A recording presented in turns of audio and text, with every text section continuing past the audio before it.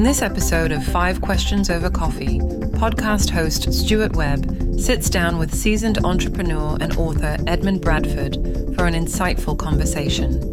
Edmund shares his expertise as the founder and managing director of Market to Win, a company that develops sales, marketing, and sustainability games for universities and corporations.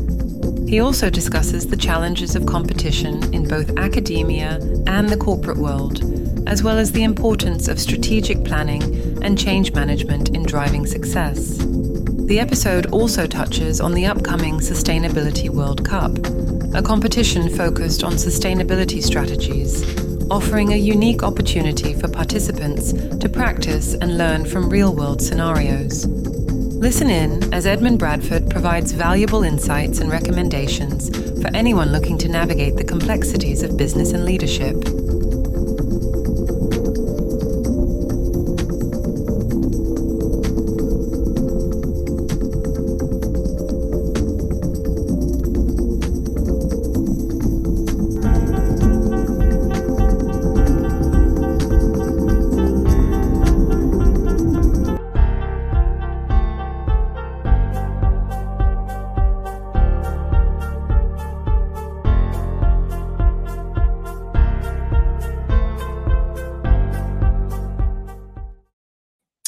Hi, and welcome back to It's Not Rocket Science 5 Questions Over Coffee, which is what I have in front of me here. I hope my Edmund has got something similar. Edmund, well done. I'm delighted today to be joined by Edmund Bradford. Edmund is a hugely experienced founder, owner, and managing director of Market to Win, which produces sales and marketing and sustainability games for university business schools and corporations. And it's going to be a fascinating conversation. Not only that, he's the author of Marketing Navigation, How to Keep Your Marketing Plan on Course to Implementation Success, which I think is going to be brilliant. I'll put links to that in the show notes. He's a guest speaker at many universities, teaching associate at Warwick University, great university in England, and a judge at the International Business Awards. And I know he's going to make mention of some other judging and things that he's going to be doing. So, Edmund, welcome to It's Not Rocket Science 5 Questions Over Coffee. Thank you, Stuart. It's a pleasure to be here with you. I'm really looking forward to this conversation. Edmund, do you want to just start off by trying to describe, who it is that you're trying to reach with not only the stuff you do at Market to Win, but also all of the university and business school stuff that you help students with? Yeah, sure. And it's I'll try and keep it quick because it's not an easy question to answer, actually. I'm just going to as you can tell from the introduction. But I think we have two broad kind of ideal clients, if you like. So one is on the academic side, the education side. So those business schools that you mentioned at the start, university business schools, wherever they are around the world. So our games are online, so they don't have to be a brilliant business school like Warwick. They could be anywhere in the world, and our clients are all over the place. I'm doing a Middle East chat after we finish here. So yeah, university business schools, one type of client, and then on the corporate side, I think sort of the big corporations are also a really good client for us. Airbus is one of our clients as well. So that type of big, complicated international organization is also a great client for us to work with. And the work you do with these challenges, these cups, they're ways of helping people as well, aren't they? They're things that you bring to really sort of help challenge people to think more about what they're trying to do. Yeah, I think the sort of the challenges that they have. I think that it's interesting because the challenges are very similar. Whether you're a business school or a big corporation, you're both competing in a very intense marketplace. Business schools, even in the UK, business schools have lots of competition, especially at sort of master's level, especially MBA level. It goes right down to undergraduate level as well. Often competing on a global stage. And the same, of course, with big corporations. We know they live in highly competitive and fast changing markets. So the kind of challenge they both share in a way is how to get control of that and how to develop a kind of proactive strategy to get through all that. And my work, if you like, whether it's doing the game stuff or just standing up there and doing a bit of training. It's often around helping them to get a growth strategy together that will help them either do it now if it's a corporation, or help them do it in the future if they're a student at the university. Brilliant. So finding a way through that. Yeah, and so what is it that others are doing, which you find these approaches, particularly with things like Market to Win? I'll just put your website on the screen for people to see, which is going across markettowin.com. Well, what is it that you're finding that others are doing where Market to Win does differently? What is it they've tried, other people have tried before, which you're trying to sort of help them to get through? Yeah, I think it's a very good question. The market, even my market, if I'm talking about developing strategies, it's a very crowded market. You've got the big consultancies in there as well as individuals. And actually, I started Market to Win 18 years ago because one of my big corporate clients at the time, we were doing some strategy work with them, and we were doing the usual stuff of coming in there, running a 2-day workshop with lots of engineers and other functions in the room. We'd produce, in this case, a marketing plan on a flip chart, and then we'd walk off, and I know damn well that they're not going to look at it for another 12 months until we have the next workshop. So I was thinking this isn't right. And we actually went into a 2-day session with that client, where it wasn't my session, it was another session run by another company. And they were teaching the engineers how to understand profit. And what really made a difference was the fact they had a game, a little very simple table game that was used to help them learn profit. And it was really transformative. The whole experience was transformative. And so I thought back then, sort of 18 years ago, that what I needed to do, if I was going to help my clients understand the importance of getting a business strategy, particularly an external market strategy right, is that we needed to experience it a bit. And so we developed a game back 18 years ago, and we started to play with that. And now the idea, that's obviously evolved over many years. And so now the idea is that we have teams of people playing this online game against each other in a sort of a fictionalized world, always based on a real industry, but we kind of gamed it. And they learn, all the issues that you have to deal with as a chief marketing officer or as a CEO in developing a successful competitive strategy. So I think, in a nutshell, what do we do that others don't? It's the game, and it gives them the skill, not just the knowledge from reading books or attending lectures or going to training, but because we're practicing it, it gives them practice of actually applying some of those really good ideas. Deliberate practice. Yeah, absolutely. Yeah, and it's all in little cycles.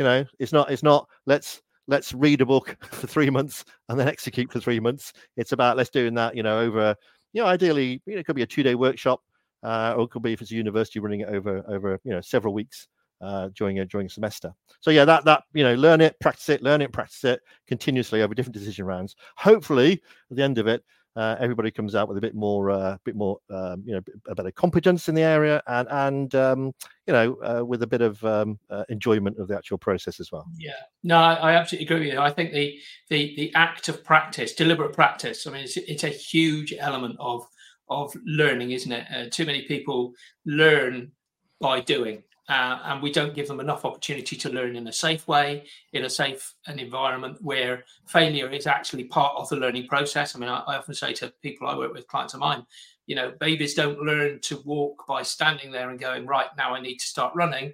They fall on their bottoms several times. And as you get up from that, you think, well, that's not the way to do it. The great quote of Edison, on one of his experiments, it's failed when, he started scribbling notes. His assistant said to him, well, why are you taking about that? It was a failure. He said, yes, but if I want to do that again, I now know how to do it. And that's a great example of sort of learning by doing something and not necessarily getting it right, but saying, well, now I know what not to do, or I know what to do different next time. Learning by doing is a huge way of doing it. Yeah, and I totally agree, Stuart. And I sometimes learn, even in my own experience, from looking at others, you learn more from failures than you do from successes.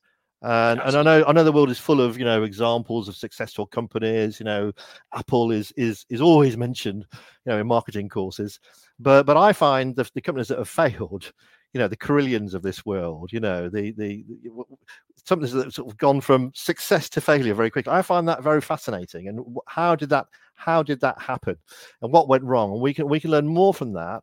Like a post-mortem. There's a great article in the Harvard Business Review about doing a post-mortem on a project, and we learn more from that post-mortem than we do on actually just exploring successful companies. Because often, a company like Apple, it's got the budget, it's got the experience, it's got the skills already there that we don't have. So maybe we can learn from looking at failures.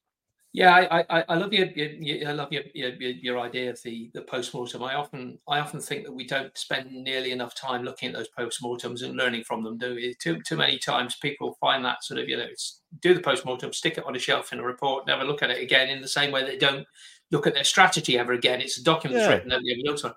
I like sometimes sort of encouraging people to do what I call the pre-mortem.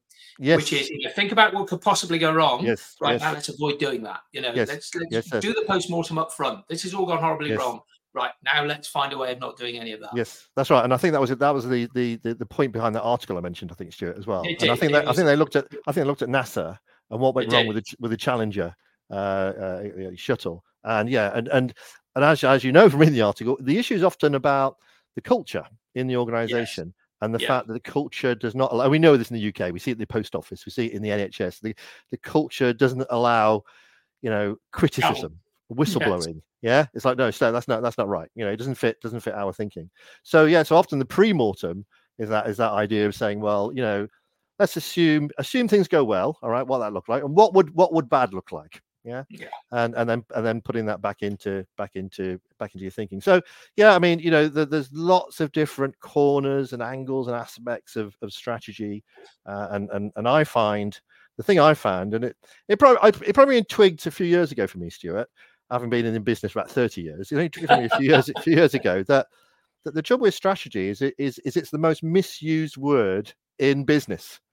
You can add the word strategy to anything and think you've done it. So I can have a pricing strategy by putting the word strategy on the end of it. I can have a promotion strategy. I can have a Facebook strategy. I can have a social media strategy. I can have any strategy by putting the word at the end of it. And therefore I think that I'm strategic. But the research has shown actually that particularly marketers are actually not very good at being strategic, and worse than that, they don't know they're not very good. That's the problem. I'm not going to comment on those of us that haven't yet managed to work out that we are not quite as good as we think we are, or indeed we're actually so stupid that we can't work out how good we are or not good at something. We'll leave that to politicians. So Edmund, is there a valuable free gift you can leave people? I mean, obviously we can go to Market to Win and learn a little bit more about what you're up to. But is there anything there that you can sort of point us to, which would be a great way of getting value from this idea of approaching things with a learning head on and the practice to go with it? Yeah, sure. There's two places you can go to. So first of all, the markettowin.com website's really good. If I don't say so myself, we are starting. Well, we are starting. What's interesting there is that we are starting a new competition in sustainability, which we haven't really talked about yet, but in sustainability, and I think sustainability has got a fascinating impact on strategy. And if you want to participate in that competition, it's called the Sustainability World Cup. Just go to the Market to Win website, go to our simulations menu, and you'll see the Sustainability World Cup under the simulations menu there. So go there, have a look at that, get in contact with us if you're interested in participating, because that's going to be running from April over a few weeks. So it's a really good opportunity for you to learn some of these ideas. So that's option number one. And option number two, we actually have an academy site where we put lots of videos and tutorials, etc. on there, and there's a couple of good free ones on there. So if you go also to www.markettowin.academy, okay, which is a different website, then you'll see some interesting videos that we've done on different aspects of strategy as well. Okay, you just sign in for free, and some of those tools are really good. Like, for example, we've got a really good video on how to do a good SWOT analysis, which is always done badly when I look at them. So there's a good video there, which your next SWOT should be a better SWOT than your last SWOT after watching that particular video. I've stuck the link on there, which is www.markettowin.academy. That's it. Thank you.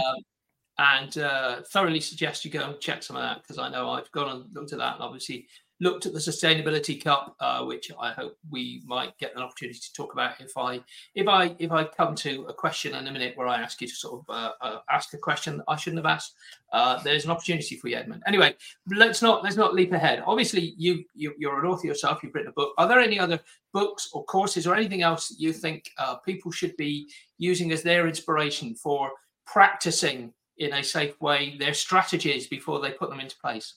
Yeah, I think I'll recommend a few. I think on the sort of marketing side, should we say, there's this one, all right, which is the sort of Bible. Yeah, that's the Marketing Plans book. Okay, so that's by Professor Malcolm McDonald and Hugh Wilson. All right, so that's a really good book in terms of how to write a marketing plan, a strategic marketing plan.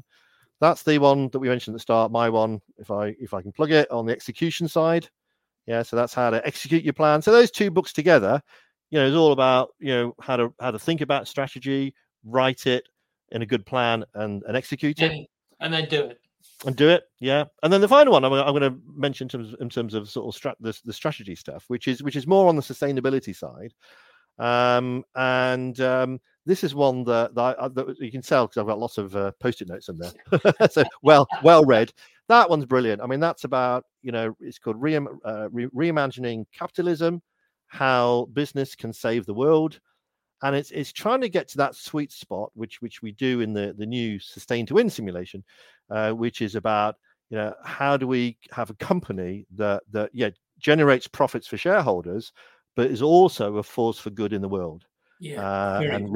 Rebecca Henderson, Professor Henderson, there, she's done a really good job of talking about how that can be done.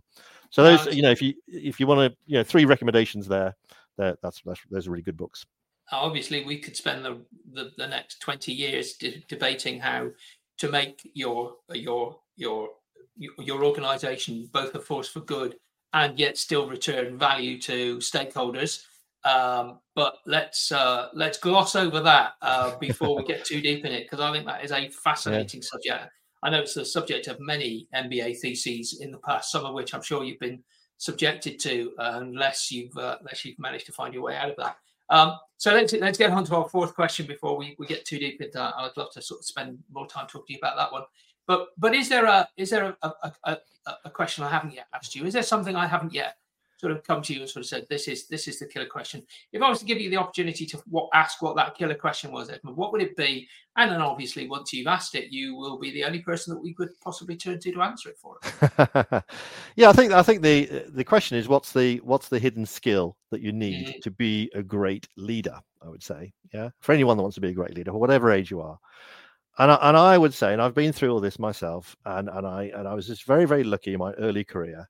But it's kept with me all through my life is change. Yeah. If you, whatever function you're in, whether it's finance, law, whatever you're doing, basically, all right, marketing, sustainability, whatever it is, if you want to be successful in life, you have to drive through change. And that doesn't mean to say that you need to be, somebody up front, an Elon Musk, a Steve Jobs, anything like that, Richard Branson, a famous face.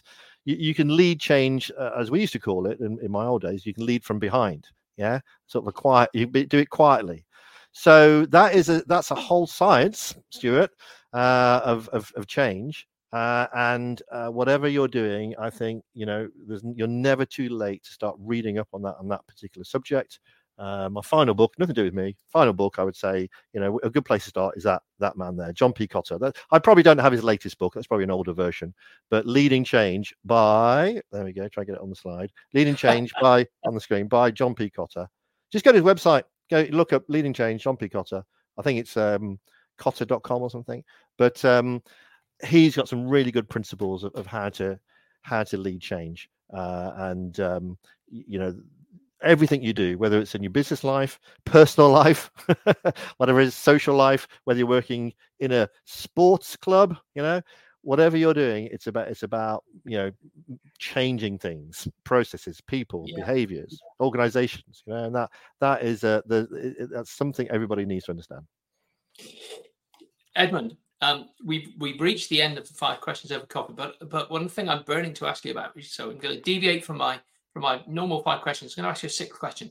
Can you please give us a little more detail on what the Sustainability Cup is? Just once again, tell us, where do we find details, what it is you're looking for in terms of people sort of getting involved in that, and then I'll promise I'll let you go before I start then down the path of how do we make organisations in this capitalist world be both a force for good and a force for change. Yeah, and that's that subject, by the way, Stuart, is one that has a lot of research. More research is needed, and there's a lot of discussion about it. That's definitely not a closed subject. So the Sustainability World Cup it's a new competition that we're putting together. It uses our new Sustain to Win simulation, so it's game-based learning. And what we're looking for is for teams, just like the World Cup, we're looking for teams from around the world to participate in the World Cup. We're going to have some nice awards handed out at the end. We've got a nice bunch of judges, Stuart, lined up, I believe. I've heard some of them are excellent. Yeah, some of them are excellent judges. So we've got a fantastic set of judges to judge it. And it's really 2 things. It's a course and a competition. So it's about playing the game, and just like anyone that plays our games, they learn from playing the game, but also. So that's the serious side. All right, so that's the serious side. But the fun bit is that because it's a game, there's some nice awards at the end, and there's some great.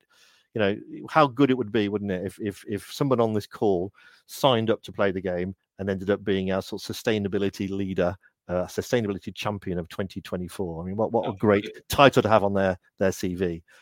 So a chance to practice some of the ideas that we've been talking about today in a safe environment. And to get there, just go to the markettowin.com website, www.markettowin.com, and not the academy one, so that's on the .com one, and look for the simulations menu along the top, and you see on the drop down it will say the Sustainability World Cup. Okay, and go there and sign up, or just drop me a message, and we'll be delighted to send you more information. Edmund, I'm looking forward enormously to seeing what comes out of that. I know there's going to be a sort of a bit of a social media push over the next few weeks to really sort of launch this. I think it's a great initiative. I mean, it's brilliant not only for people in universities, school children, but also those who are currently starting out in business, to start to get a team around them to think about these challenges and to really push forward with how do you make your business sustainable, not only sustainable for an environmental and a positive impact upon the world, but how do you make it sustainable so that in years to come, it's not some unchanged, unwanted commercial organization, but it's something that learns to adapt, change, generate ideas, innovate, and continue. I mean, the fact that we don't have enough organizations that have been surviving 300, 400, 500 years because they have learned to adapt and change and be adaptable sometimes surprises me, because we do tend to be too short term. So I really hope that people grasp hold of the Sustainability World Cup, look at it as an opportunity to start rethinking how to make the organization both a force for good in their community, with their stakeholders, as well as continue to be profitable for years to come. Edmund, I think it's been a brilliant conversation. Thank you so much for spending a few minutes. I know you are so busy. You are going to rush off now and be all over the rest of the world trying to do the same thing. I'm putting it into action, Stuart. Yeah, putting it into action. I love that. The class of really students. Yeah.